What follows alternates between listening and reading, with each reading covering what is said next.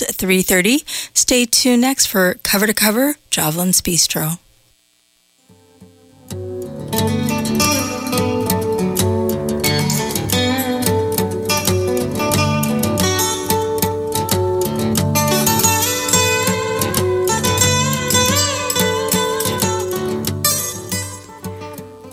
Welcome to Jovelyn's Bistro. Happy New Year's to you. I am your host for the next half hour. I am Jovelyn.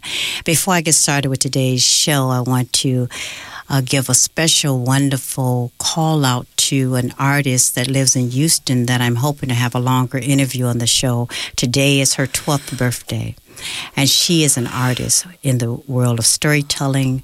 She's also, I would call, improvisational human being, which is going to be really interesting because I'm going to have her listen to the show to my guest, who is the queen of improv here in the Bay Area, one of the queens of improv. And happy birthday, Nadia Washington in Houston, who woke her mother up at 12:01 last night, crying dramatically as an artist, and said to her mother, and I want us to think about this here. She says, I am so glad that the year of 11 is over, and that now I can begin the 12th year of my life, is what she means. And she understands as a girl woman, she's about to head into a whole nother journey. Happy birthday, Nadia. Today's guest, as I said, one of the queens of improv, Joya Cory, is here in the studio with me, and we're going to talk about her book, Two Worlds of at the same time? At the same two worlds at the same time, which she understands. She's going to talk about the students that she's worked with over the years, what got her into this, and then also the passing of her husband and how Richard, and how improv and art has helped her is helping her in the healing process. And she's going to give away class tickets for folks to come join her class in the East Bay and also in San Francisco. That's going to be happening in April. She's going to take a hiatus for some surgery that she's going to have, but then she'll be back in April, and she's going to have 2 free passes for our lucky audience members when I open up the phone lines, and the number that you'll be calling, so get ready for that, is 510-848-4425. I'm going to give that number out probably in about 15 minutes, but just to get ready for that. And so here we are. Welcome to the show. Thank you, Jovelyn. I'm so happy to be here. Yes, and it's wonderful. And you came all the way inside of this. In the terrible rain. Terrible rain. But, it's nothing like live radio. It's nothing like live radio. Yeah. My first question, and I'm going to ask it probably from a 12-year-old point of view. How did you get started in this world of art and improv? How did you get started? And did you know at the age of 12? Well, I probably knew non-specifically. Starting much younger than 12, I used to put on shows for my parents. And actually, I was just writing something the other day about how I used to boss my little sisters around, and I was the director. And I'm 5.5 years older than the sister right under me, and 7 years older than the one under her. So we would make up shows and songs, and my mother used to have all these albums from musical songs like West Side Story, and that was later on, The Pajama Game, Lost in the Stars, Oklahoma, these old musical theater, and she would have the records and she'd play these songs. My mother would a lot. So we would learn some of the songs, and I would force my sisters to do what I wanted them to do, which of course I was so much bigger, they were happy to do it. And then we would put on these shows. So I probably started doing that at around 7 or 8. So I think I wasn't thinking about my future as an adult. It's just what children do. They're creative. I have 2 little grandsons, and you do not need to teach children how to improvise, right? Or it's part of their natural development as human beings. Character play, storytelling, that's, making up stuff, taking 2 sticks and making up a whole world with those 2 sticks. Absolutely. And so you moved forward into the world, and it stayed with you. Well, what happened is, as a child, starting at around 4 years old, I wanted to take dance lessons. And I had an Aunt Ethel, who taught lyric dance. That's Isadora Duncan, barefoot tunics, silk scarves, that kind of dance. And I went to her classes. I loved it. And then my mother, I suppose, didn't know if you give your daughter dance lessons as they get older, it has to be ballet because that's all that occurred to her. So I took ballet until I was about 19 years old, 20 years old. Then I decided I hated it. And I went kind of wandering around looking for something else. And I discovered Anna Halprin, who is a postmodern dance innovator, still alive, still teaching at 98 years old, a cancer survivor twice, kind of amazing. So I discovered Anna, and that was the first, ballet is not in the least bit improvisational. It's very structured, right? And Anna's method was completely improvised. It was, you did a lot of movement training, but there were never any steps. It was not choreography. You made up whatever you were doing on the spot. Sometimes you'd make something up and then sort of notate it and repeat it, usually not. So that was really my introduction to improvisation through dance, not through theater yet. And then I was going to college, taking a theater major and stuff like that. And then I started taking classes almost at the same time as Anna Halprin with a group called The Committee, who were in North Beach, and they were people from Second City of Chicago who'd come out and started an improv theater. And that was topical improv comedy, very political, very full of interesting content, and very different process and results than what I was doing with Anna, which was so intuitive and very completely body-based. And eventually we used words, but they were sort of the cream. And so I was studying both of those forms. And I liked them both, but the physical life was really important to me, to keep that and to keep in touch with those kind of impulses that, all our memory, everything's in the body. And so our impulses are really all in the body. It's all there, everything emotional, it's in the body. So when I'm teaching, I always start with the physical warm-up. So let's go back, though. Yeah, I'm jumping ahead. Yeah, let's slow it down a little bit, and so that the audience can get an opportunity to, one, you've taken us through the journey of being introduced to playing in the house with the music your mother had and being a director, and then you go into dance and then the formal dancing, and then you begin to do improv and recognize you're really attracted to that. Oh, so yeah. That was there. When did you, so now we're going to teaching, when did you decide you wanted to teach and you wanted to teach improvisation? Well, it was actually when I was studying with Anna Halprin at the Dancers Workshop. And I met another woman there called Suzanne Helmuth. And she and I started a troupe together called Motion, the Women's Performing Collective. We got our nonprofit status in 1971, so we're talking a long time ago. And we were both still studying with Anna Halprin at the Dancers Workshop on Visadero Street in the city. And one day a teacher couldn't come to teach a class, one of Anna's classes, and I was there, and she said, "Oh, can you teach this class?" And I wasn't even really through with my course with her. I'd spent 2 years with her in this intensive program where we went 4 days a week. But I said, sure, I think I can. And then, so I did. She told me what material she wanted included, and I did it. And I really liked it. And I really hadn't thought about teaching much until then. And then I thought, oh, wow, yeah, I like this. This feels good. This is fun. So that's how I got started. And then over your time of teaching, you began to tweak it more to your own foundation, which is, I'm thinking that you put a lot of that in your book. Yes, the book. Two Worlds at the Same Time. Two Worlds at the Same Time. Full spectrum improvisation for the theater and life. For the theater and life. Give out the website so folks can know how to get hold of you. All kinds of info about my book and my classes. www.joyacory, JOYACORY.com.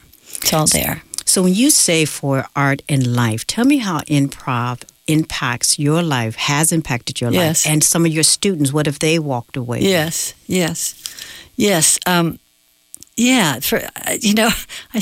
had students say, this is cheaper than therapy and much more fun.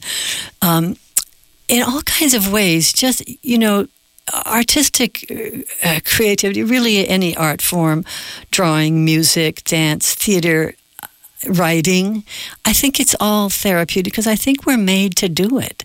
I think self-expression in one form or another is intrinsically part of our humanity. And so when people come to class, sometimes in beginner classes, people will come, they say, oh, I'm not creative. I have no imagination. And I say, well, you were born with one. That isn't something you have to acquire. But what happens is over the years of being socialized, people get ideas about themselves that squelch and limit their own self-expression. And so I feel like what I teach a lot is pushing away those blockages and coaxing them away, and through technique and through practice and through play, so that people can find their real impulses, their real creative impulses, so that they begin to have access to them. And a lot of the training that I do is really getting access to that and dealing with the inner critic. Everybody knows that term in the Bay Area, right? So when you say their creative impulses, can you tell us a little bit more about that? What that means? Yeah, what does it mean? Yeah. How does it show up or not show up in a person's body, because it's been layered with the other parts of we got to get through life. So we got a grocery list of things that needs to happen. Exactly. What is creative pulse? So how, when listening to us right now, could maybe identify that in their body or their imagination? Yeah. Well, it is imagination. It's a combination of imagination and intuition. And, people say sometimes my mind is a blank. That never really happens unless you're some great Buddhist meditator. Maybe really what happens when somebody says my mind is a blank is that an impulse for something to say or do has come to them, and their inner critic has come in and said, oh, that's stupid, don't do it. So that blockage is sort of like blocking up the road for any creative impulse. Like, this is the thing your being wants to do or say, but you're saying don't do it. So therefore, nothing much else is happening, because you got to get, that thing is in the way. The reality of what you need to express is in the way. Is that similar to when we hear people say out of the mouth of babes? Yeah. Well, that's innocence. Impulse to say something that, according to whatever situation they or things that they've heard, like all of a sudden Aunt so-and-so comes through the door and everyone's talking and the kid says, oh, Aunt so-and-so farts sound like a symphony. Oh. And then the parents go, oh my God, why? And because the kid has heard that, it was funny then to them. It's funny now. Even your instinct was to lie. It's funny. Right, it's funny. And then, of course, the consequences come behind that with the child. Right. If you chastise the child for doing that. Then all of a sudden they know that don't repeat what I've heard. So then, therefore, that undermines what they've heard from their parents, people. So all kind of layered things can happen. Right, and they don't know really what's okay to say and what isn't. Start to filter themselves. Actually, I have to tell this story real fast about my grandson. Yeah, it's your time. I have a 7-year-old and a 3-year-old grandson who are the loves of my life. And I often spend time with them, and they're in Alameda. And one day I was over with my 7-year-old, and he was taking a bath. And he had been learning about water displacement. I think his father had taught him. And he was in the bathtub, and he looked at me, and he said, Bubby, calls me Bubby, we're Jewish. Bubby, would you get in the bathtub with me? Because you're big, and you'll displace the water, and then it'll come up to my chest. His parents weren't letting him have real deep water because of the water shortage at the time, right? So you get in because of the water displacement. So I thought, okay, I'll get in. So I took my clothes off, and I got in. I sat down, and he looks at me, and he says, Bubby, your boobies are in the wrong place. They're down there, and they're supposed to be up here. And he points at his upper chest, because I'm old.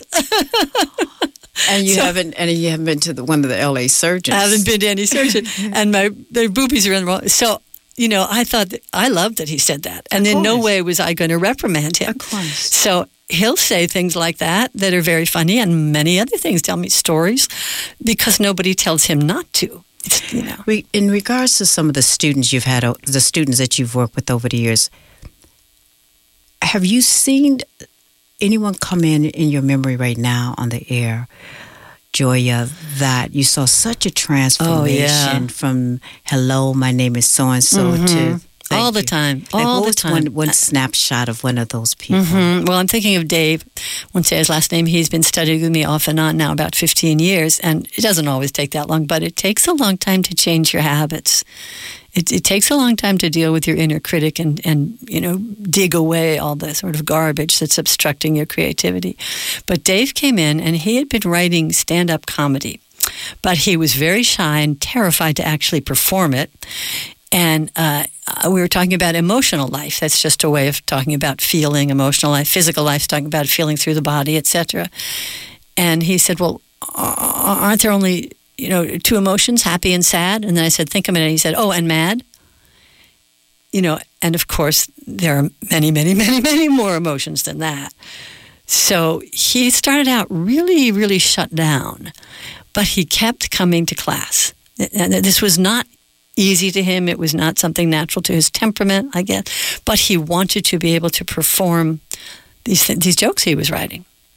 So he kept coming to class, and he kept coming, and 6 months later, I'd see a softening.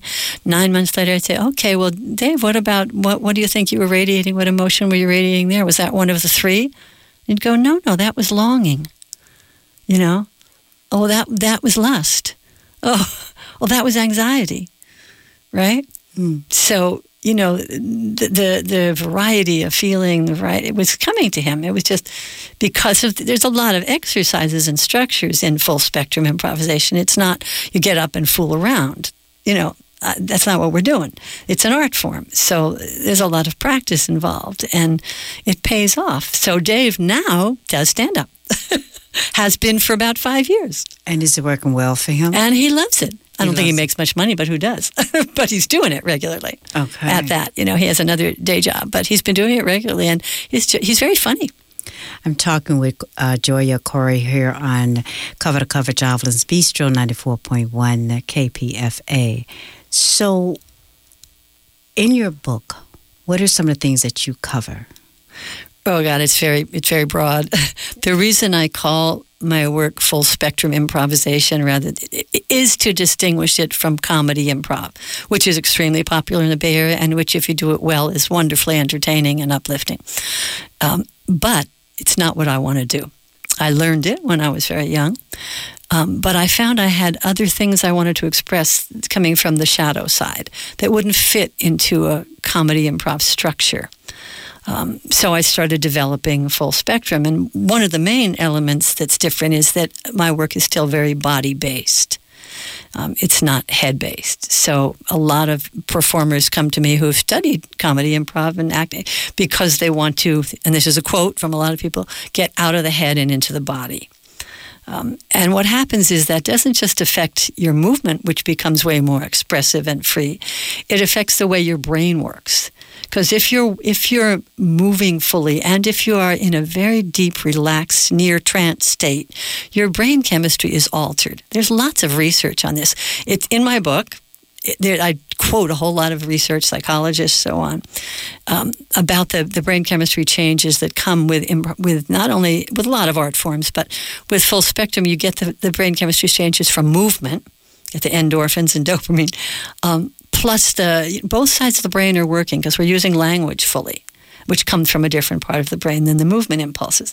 So it's very, for me, of course, I do this is my love, so it's so satisfying, and way more satisfying than I felt when I was doing comedy improv, which it wasn't for me, so yeah.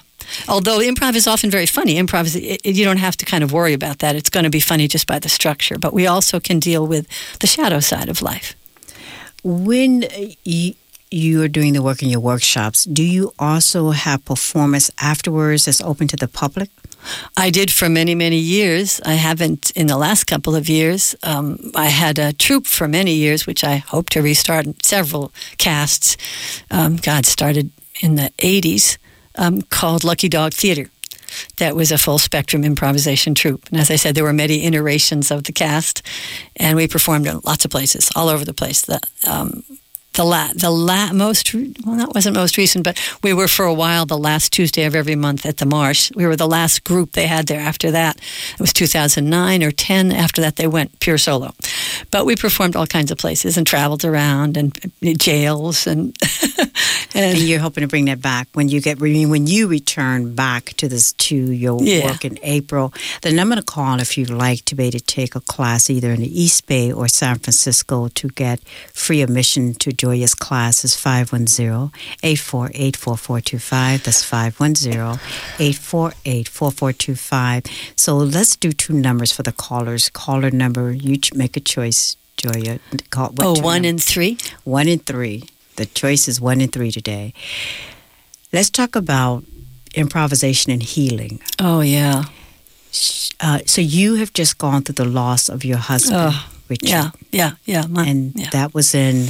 That was November 2017. So it's about 14 months since Richard died. 14 months. Some of people out there might know my husband, who's a well-known visual artist, Richard Kamler, Kamler.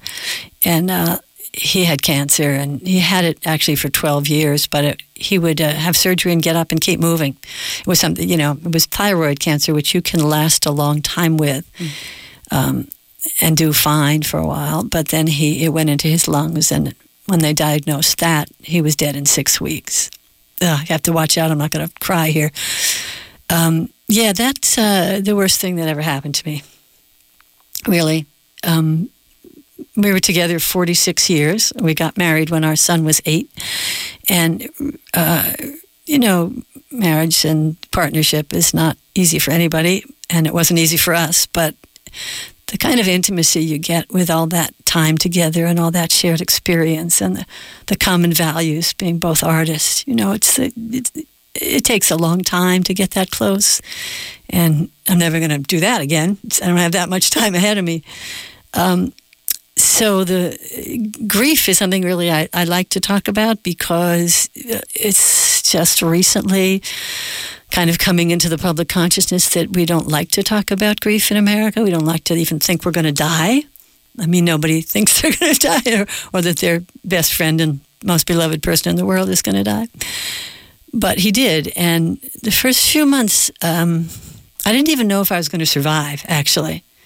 The first few months, I felt like unmoored, like not connected to this earth. And I wrote a song that we were going to try to play today. Yes, we definitely had some technical issues with it, and I had a chance to listen to the song Dancing in the Living Room. Dancing in the Living Room.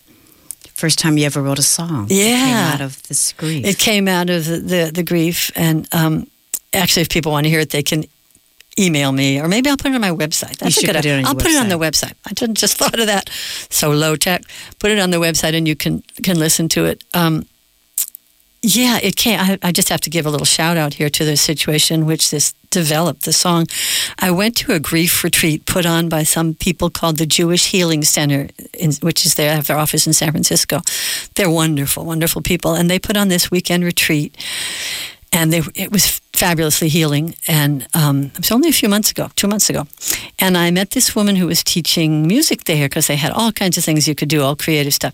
And she offered, her name is Kiki Lipset, and she offered a songwriting workshop, and I was the only one who showed up, which was fortunate for us, as it turned out.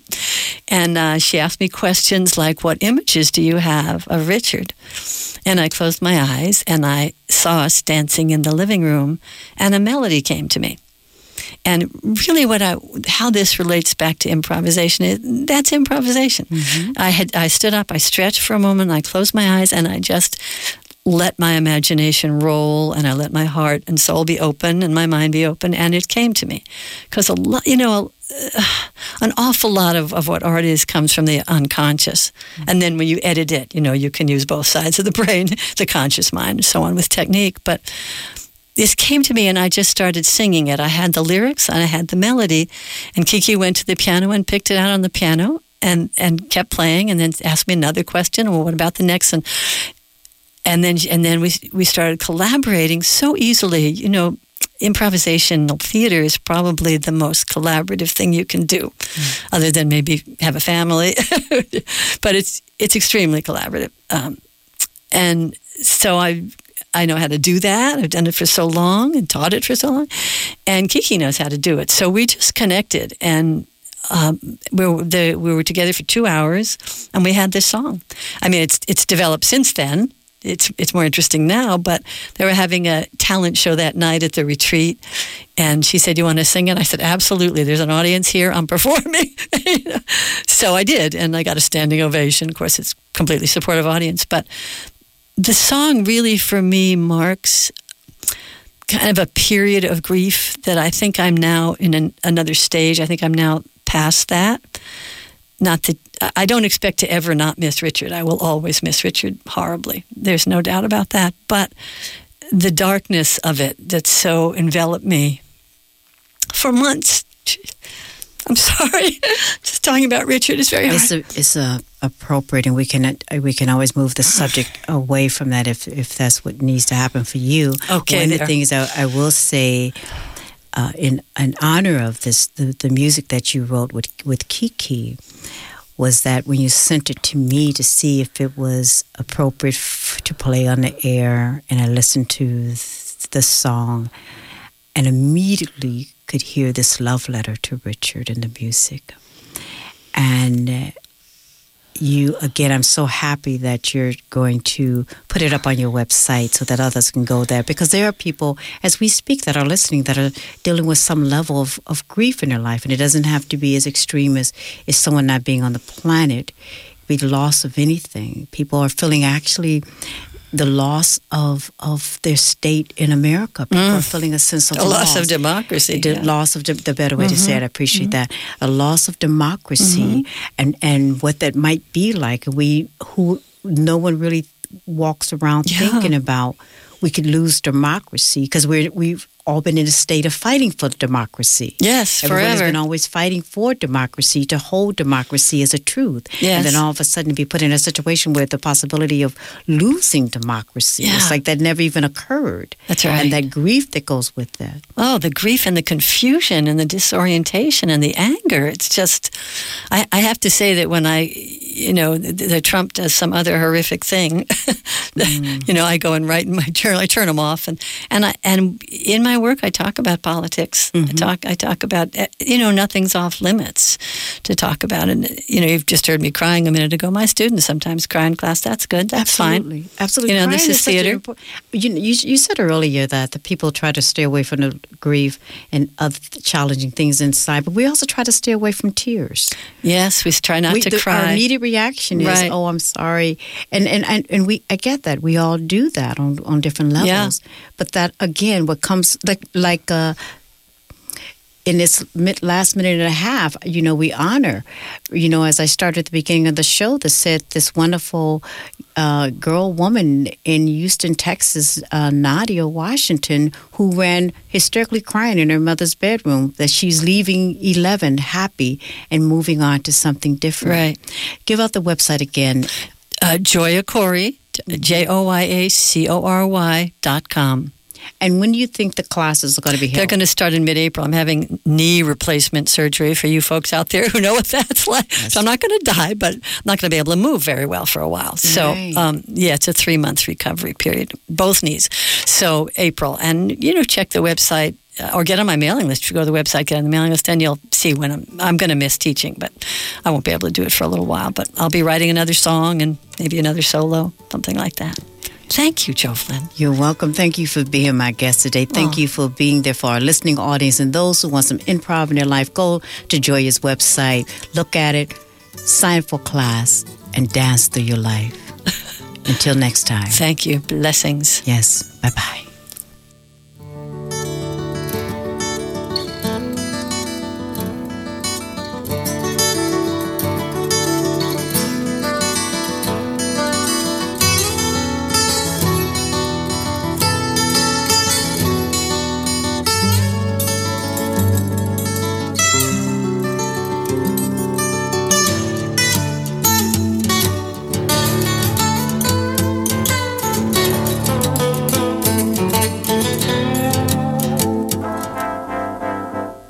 are listening to 94.1 KPFA, 89.3 KPFB in Berkeley, 88.1 KFCF in Fresno, 97.5 K24HBR in Santa Cruz, and online at kpfa.org. A quick reminder that your local station board elections are happening now. Please visit kpfa.org or elections.pacifica.org to read candidate statements and more information about the election. You are eligible to vote if you donated a minimum of $25 between October 2nd, 2017 and November 19th, 2018. Look out for your ballot via email or post mail starting January 21st, 2019. Have questions? Contact the local election supervisor by emailing les.kpfa@pacifica.org.